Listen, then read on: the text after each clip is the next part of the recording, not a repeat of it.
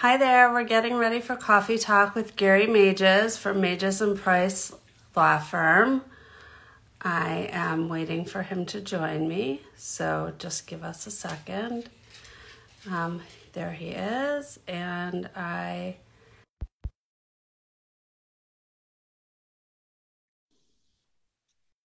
so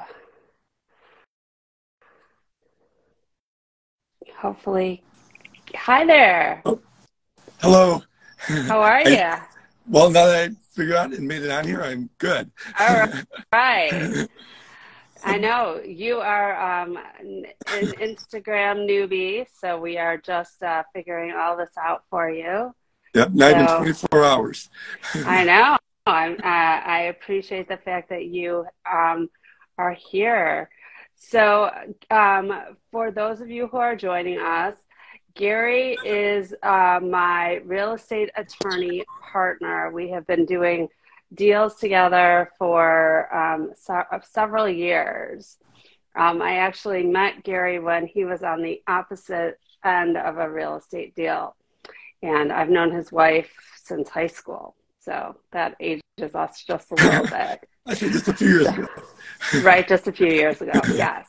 So, so Gary, can you explain to people who are not, because there's some people that are not from the Chicagoland area, why we use attorneys in our real estate transactions as opposed to just a title company?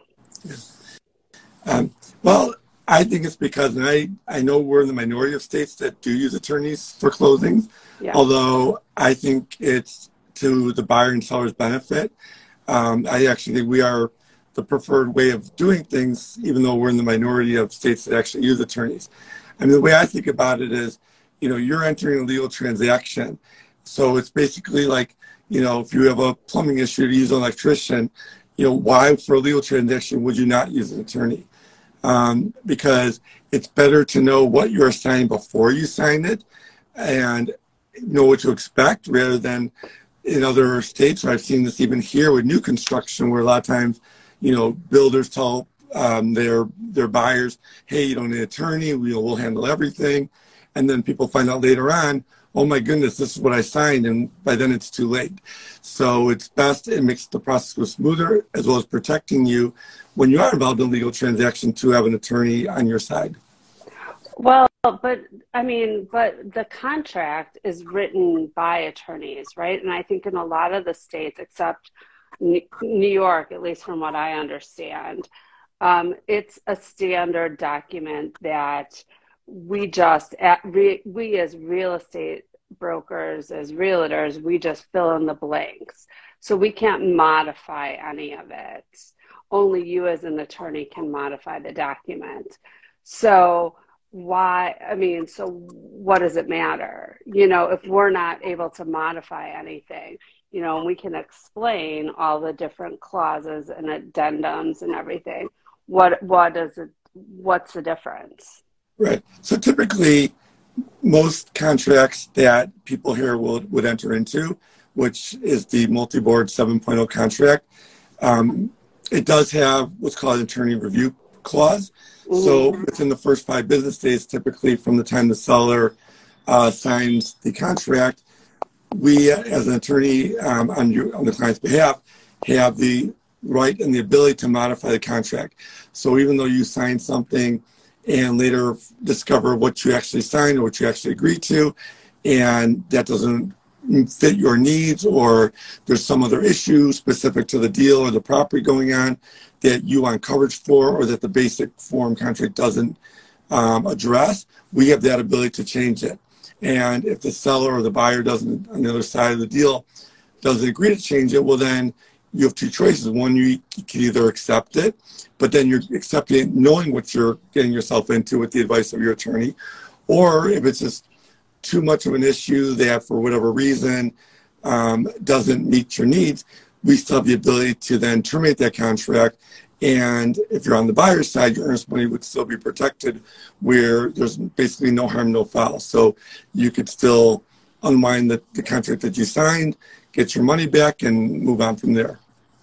So what are some clauses in I know like the, one of the lines that I let you as the attorney negotiate is the tax proration. Because in every county, in every area of the city even, some are being reassessed and some aren't. And so I think it's more important to let you talk to the buyer or to the seller to decide what's the appropriate tax proration to accept, as opposed to me determining what that's going to be. But what are some other common clauses that we might be rewritten in one of those in the contract? Right. So yeah, there's a whole host of them. It really depends too on what side of the deal you're on. So for example, if you're on the buyer side, there could be things or clauses such as maybe you need to sell your current property first in order to close on this deal.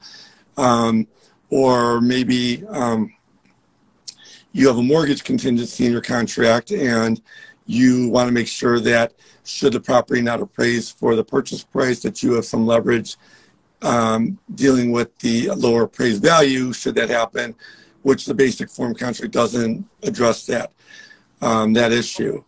There could also be things I've seen such as on the buyer side, some buyers even ask for pre-closing possession, which is again atypical from the standard contract. Maybe if it's a Chicago property, there could be issues such as zoning. The 7.0 contract doesn't address zoning whatsoever. So a lot of times, especially in the state of Chicago, you'll see properties that are listed possibly as 3 units or 2 units, but yet they're only zoned legally by the city as a single family or a 2 unit, because a lot of times there could be a illegal 3rd unit. Typically it's a lower level unit, but so there's a whole host of issues in addition to the taxes like Stacy mentioned. Seller side tends to be a little cleaner cut as far as making changes to contract, but this contract, in my opinion, is really geared more towards the seller. So it does pretty good job of addressing most of the seller issues, but that's not everything either. There could be tax issues even on the seller side. For example, the seller was entitled to tax exemptions that were never applied for, that we could still, even during the attorney review period, have the seller apply for those exemptions, get refunds, and where it becomes a win-win, not only could you as a seller get the refund on the tax exemption, but we could also prorate or give the buyer a lower tax credit based on you getting those exemptions applied for. Or it could be post-closing possession on the seller side. So, for example, maybe the closing date is, May 31st, but for whatever reason, schools or your new place you're moving to isn't ready till June 15th or later to negotiate that post-closing possession with the buyer. So, So like I said, so we're basically on the 7.0 contract for that very reason, because the first 6 versions didn't cover every issue that comes up typically. So which is why we're in version 7.0, because with every new version, the contract tries to encompass everything. But of course, no matter how hard you try, there's always going to be issues specific to the deal itself that the form contract won't address or won't cover. So I know that, all right, so the multi-board is for throughout the Chicagoland area, the different suburbs, the different boards of realtors. And then we have the Chicago Association of Realtors, the CAR contract. Do you recommend that a realtor uses one over the other in order to, as a buyer's agent, to protect their clients more thoroughly? I think the 7.0 does a better job than the CAR contract for buyers and sellers. I work with both, and I'm happy to work with both, Right. But I do make different changes for each of the 2 contracts. I think the 7.0, and maybe, I don't know when the last time CAR updated their form contract, but the ones I see are ones that I've seen for many, many years. It doesn't seem like there's been too many updates on that one. But like I said, I could work with both. I'm happy to work with both, but I do right off the bat know on each contract changes that for both buyer and seller that we want to make immediately, that both contracts sort of lack in their basic form. But the 7.0 is definitely more comprehensive and complete, I think. Okay. So now you are affiliated or you work with the title company. So to explain again to anyone who's not from the Illinois area, how do you then work with the title company? Because you come into the transaction after we are under contract, either on the buy side or the sell side. Now, if you're representing the seller, you choose the title company. And then what happens next in the transaction from the, yeah. Yeah, which is actually another Illinois sort of minority way of doing things from other states. So a lot of other states, it's actually the buyer that picks the title company, which actually, in my opinion, to be honest, makes more sense because at the end of the day, when the closing is completed, the title policy is issued to the buyer, and it's the buyer that's going to be protected by that title policy.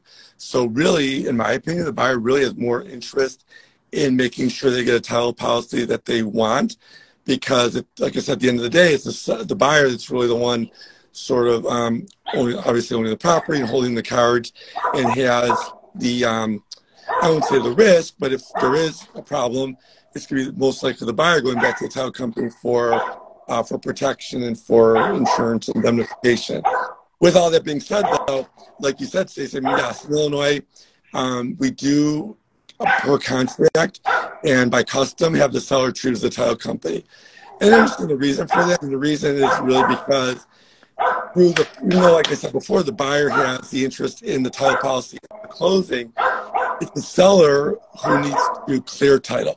And what I mean by that is, so when we order a title commitment after you've gone under contract, then we look at that title commitment and see sort of what baggage the seller has on the title, whether it be mortgages, liens, judgments, anything owed to creditors or even the city or the village. And we have to work with a title company to clear all those what are called exceptions, which means exceptions from good title. So I could see where or why the seller's owing the title commitment, because you have to work with the title company to clear off all those conditions. So at the closing, you could provide and give clear and good title to your buyer. And that's where the choice of title companies really comes in, because you as an attorney do want to work with a company that you have a relationship with, because it'll be far easier and I don't want to say easier, but more advantageous to your client to get those exceptions clear off a title when you're working with a title company that you have a relationship with. Because at the end of the day, insurance or title companies, they are insurance companies.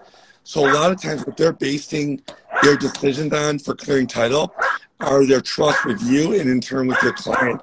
So for example, if I went on a particular item, and I gave the title company all I had to clear that particular lien or exception on title, a lot of times they're waiving it on my representation, my vouching for my client, and them having worked with me many times in the past to say, hey, Gary, we know and we trust you that if you're telling us this should be off title, that this isn't an issue for whatever reason, or we're good here, we're going to trust you and take your word for it. So that's why it's advantageous to you, the seller, to work with an attorney to a title company that they have a good relationship with and a good trust, because depending on what's on your title, that could really help you and be the difference in closing your deal or not at the end. And have you run into some problems where you've had trouble clearing title?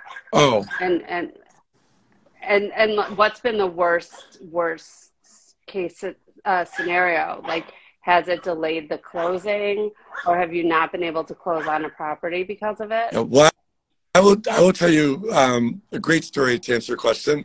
So I think it was late last year, early this year. I think it was late last year, but had a client who went under contract, and within 2 days after signing the contract, passed away. So then he was only entitled by himself.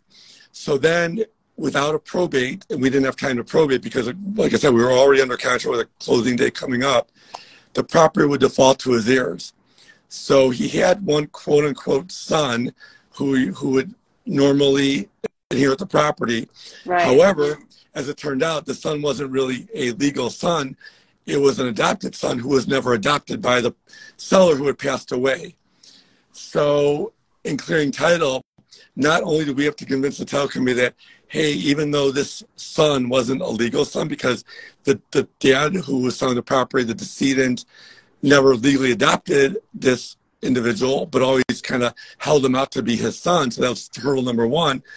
But on top of it, we had to let the title company know that, okay, this is the only living relative of the decedent, give affidavits and assurances to the title company that there were no other living heirs.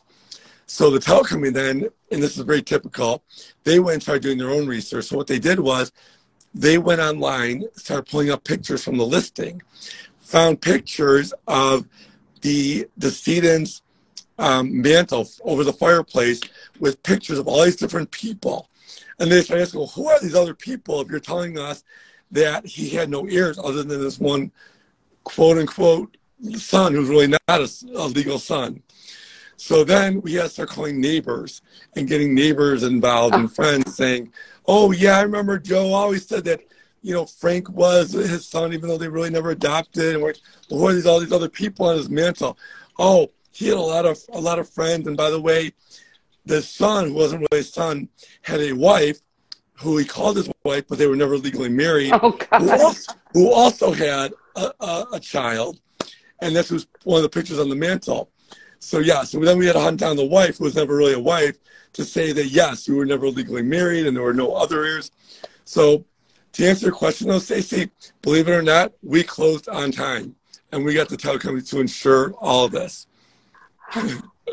Oh, my gosh. True story. Oh, my gosh. That opens up a whole other can of worms about having, like, trusts and all of that. Yes. For those situations, so you don't have to go into probate. And on top of the son lived in Texas, and he was a reluctant son.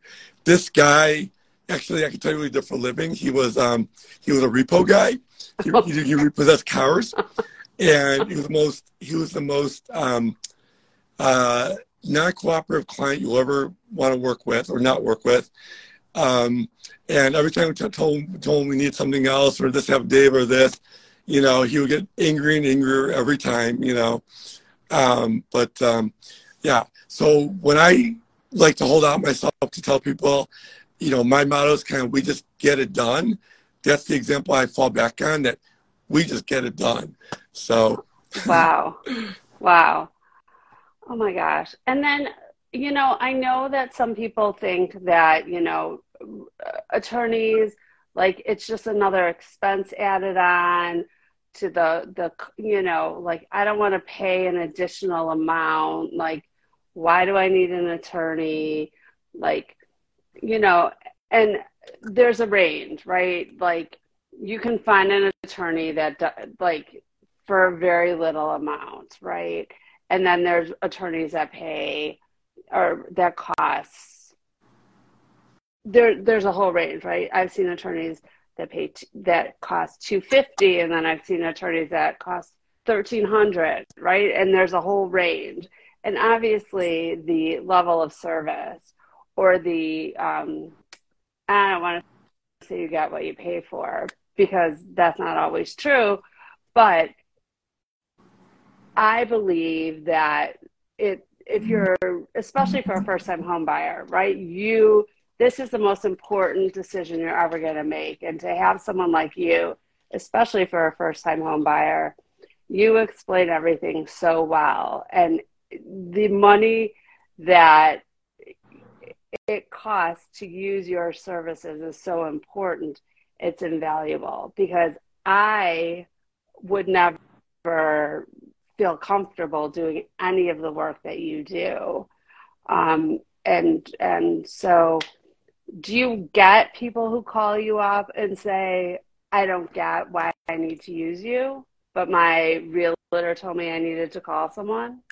You know what? It's funny you asked that because I literally just had that question asked yesterday afternoon. It was a potential seller asking from another state who's not, like you said, not used to or using attorneys and selling a property here, and said, why do I need to hire an attorney and it's not worth the money, and and the realtor asked me, my client's or potential client's realtor asked me, that very question, and what I said to her was, it's a small price to pay for, number one, to make the process go smoother. Here in Illinois, like we talked about already, we do use attorneys. And if you don't use an attorney here, you're kind of trying to fit a round peg in a square hole, and that you are going to have a difficult time, number one, navigating the process. And number two, like you mentioned, Stacey, protecting yourself. Again, it's a very small price to pay for a few $100s. You could get all the experience of a good real estate attorney and protect yourself. And you are protecting yourself.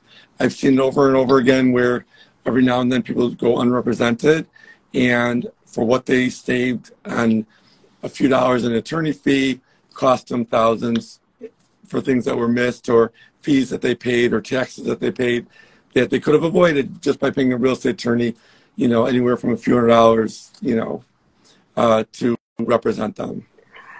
And then I have one last question, because there's a lot of other attorneys that, believe that because I'm an attorney, I can represent myself through this real estate transaction, and nothing against other attorneys and what they practice. But why is it important to have a real estate attorney represent me throughout my real estate transaction, as opposed to just an attorney? Yeah, no, great question. And people do try to save money that way by saying, I'm just going to use, Uncle Joe, who's an attorney, although Uncle Joe might be a divorce attorney. No, we're all niched, as attorneys. So, just because you have the label attorney, I'm not qualified, and I don't want to touch so many other areas of law, and I'll be the first one to, if I get approached for some other type of work, say, no, you know what, let me get you a divorce attorney, let me get you a traffic attorney or a criminal attorney. I will not touch that. We have our niche. So somebody that deals with that area of law every day is, number one, going to be have better experience in helping you navigate the process.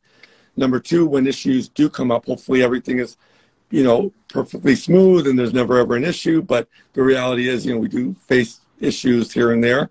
And if you have an attorney with that experience and knows how to work their way through it and get you to the finish line with a positive outcome, that's worth everything. Whereas a divorce attorney or a criminal attorney, yes, they have the label attorney, but they're not going to know what to do when that comes up. In fact, right now, I'm even dealing with a couple of sellers who are divorcing, and initially they were asking before, as they went under contract, and I've copied on all these emails. They were asking both their divorce attorneys different questions, and I'm looking at the responses, like just rolling my eyes, thinking, no, please, and I finally convinced them that, hey, look, I don't want to touch your divorce. Please have your divorce attorneys don't touch your real estate closing, because all they're going to do is mess it up for you and steer you wrong. Let me guide. I know what I know. Let me guide you, and believe me, you'll be so much happier at the end that you listen to me as your real estate attorney. And I promise you, I won't get involved in your divorce at all. And they did start listening to me, and we're closing next week, and everything has been super smooth, and everybody's on board. So the divorce attorneys were commenting on the real estate transaction. Yes, as they went under contract, they were reviewing the contract for their respective clients and copying me on these emails, giving them advice on different paragraphs on the contract. And I kept looking like, no, please stop. But I finally just called the client and said, look, you know what? I'm not trying to step on your divorce attorney's toes. I'm sure they're very good divorce attorneys. But when it comes to real estate, please, I represent both you equally. I'm not taking sides, and I don't favor either of the two of you. Right. But I represent you both equally. But please listen to me on your real estate, because this is what I know. This is what I do every day. This is what I can help you with. And at the end of the day, you will be much happier. The process will go smoother with less stress, anxiety, and everything will work out, and just let me do my thing, and let me handle the real estate end of it. Your divorce attorneys handle the divorce side, and we'll all be better off. And now we're all good. Closing next Tuesday. Wow. Yeah. I just know that that's been one of the issues that I have had come up. And so I know it can be a challenge, but it is great advice to make sure that you're working with the person that has the specialty for whatever type of law you need. Yeah. So I wouldn't have you write my will or my trust. And I wouldn't have my estate planning attorney handle my real estate transaction. Yeah. She would say, "No way." Yep. It's apples and exactly just like it's just like electrician and plumber. You don't want your electrician working on your plumbing. You don't want your plumber working on your electrical panel. So same. I mean, even though we both have the same label, it's even commercial real estate attorneys are not the same. You don't even want a commercial attorney representing you when you're buying a house. Same token, I don't do commercial deals. So you don't even want to mix commercial and residential. They're apples and oranges. Well, and just like your partner handles the real estate litigation side, and you don't. Yes, nor do I want to. Right, and that's what he enjoys doing. Yes, thank God for people like him. Right, exactly. So, well, I do appreciate your time. I know you're busy, so. Technical difficulty. No, that's okay. Well, I do appreciate your time, and I want to thank your daughter for getting you onto Instagram. So I can't wait to hear what Dory has to say about all of this. She'll be very impressed with you. I hope so, and I appreciate you having me and the opportunity to speak here, and thank you so much, and you're a joy to work with, and I appreciate everything you do. Thank you so much. I appreciate you and everyone there. You'll have to tell Melissa I said hi. So you wouldn't get as much done as you do without her, and I know she isn't there today. So otherwise I would have had you bring her on as well. Yep, this is known as my quote unquote vacation day every Wednesday. No, you're so busy, hard at work. Or aka my lost puppy day when Melissa's not here. Right, exactly. You're running around like a chicken with your head cut off. Yes. She is the brains behind the operation. Yeah, she is good. So, I appreciate you saying that. So, well, I thank you so much, and you have a great rest of your day. Thank you. You too. Thank you, Stacey. Talk to you soon. All right. Bye.